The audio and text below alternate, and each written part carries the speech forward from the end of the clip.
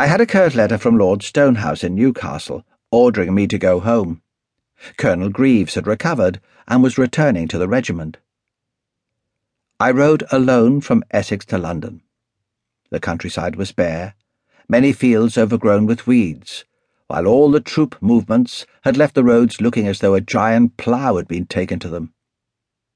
In a world upside down, even the seasons had not escaped. Spring was not merely late, it looked as if it would never appear. Most of the trees had been chopped down for firewood during the royalist blockade of Newcastle that had stopped coal ships coming to London. All I could see was Skogman's raw, bleeding back, and the sullen, resentful faces of my men. No longer my men. I had lost them, lost myself. By the time I arrived in London, those memories had left me in total darkness. My wife Anne knew the mood, the strange blackness that came over me, and saw it in my face when I half fell from my horse into her arms. Her embrace was more soothing than any physic, blotting out the memory of that bleeding back. For days I slept or wandered in the garden of our house in Drury Lane, where Anne's green fingers had planted an apple tree. The one in Half Moon Court, where we had played as children, then snatched our first kisses, had been chopped down in the last bitter winter of the war. I felt the first tight swelling of the buds on the young tree, still black, waiting for the warmth of the sun. There would be spring in this little garden. Perhaps the tree would bear its first fruit. Cromwell lived in the same lane, and I screwed up my courage to go and see him, but was told he was ill, with an abscess in the head which would not clear. The news made me even more disconsolate.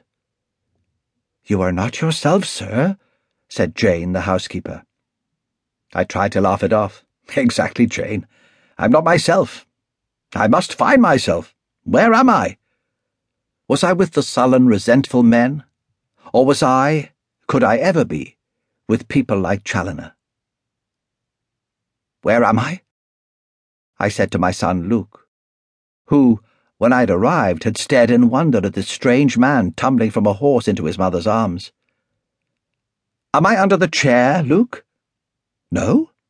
The table?" Luke ran to Jane, covering his face in her skirts. "Come, sir," she laughed. "Tom is your father." "Father." It grieved me that I'd spent half my life finding out who my father was, and now Luke did not know his. He had dark curls, in which I fancied there was a trace of red, and the Stonehouse nose. What in my plebeian days I called hooked, but Lord Stonehouse called aquiline. Although Luke's grandfather doted on him, he treated the boy very sternly. Perhaps because of that, Luke often ran to him, as he did to the ostler Adams, who would level a bitten fingernail at him and order him to keep clear of his horses, or he would not answer for the consequences. Luke would run away yelling, then creep quietly back for another levelled nail, before at last Adams would snatch him up screaming and plonk him in the saddle.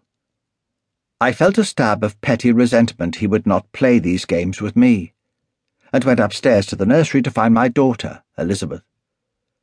She was a few months old. Anne had been bitterly disappointed she was not a boy. It was a rare week which did not see at least one child buried in our old church of St. Mark's, and Anne wanted as many male heirs as possible to reinforce Lord Stonehouse's promise I should inherit. Lord Stonehouse's first son, Richard, had gone over to the Royalists, and when Lord Stonehouse had declared I would inherit, I'd fondly imagined it was because of my own merit. In part, perhaps it was, but it was also because he had been discovered helping Richard escape to France. Declaring me as his heir not only saved Lord Stonehouse's skin, it enabled him to back both horses. Whoever ruled, it was the estate that mattered, keeping and expanding the magnificent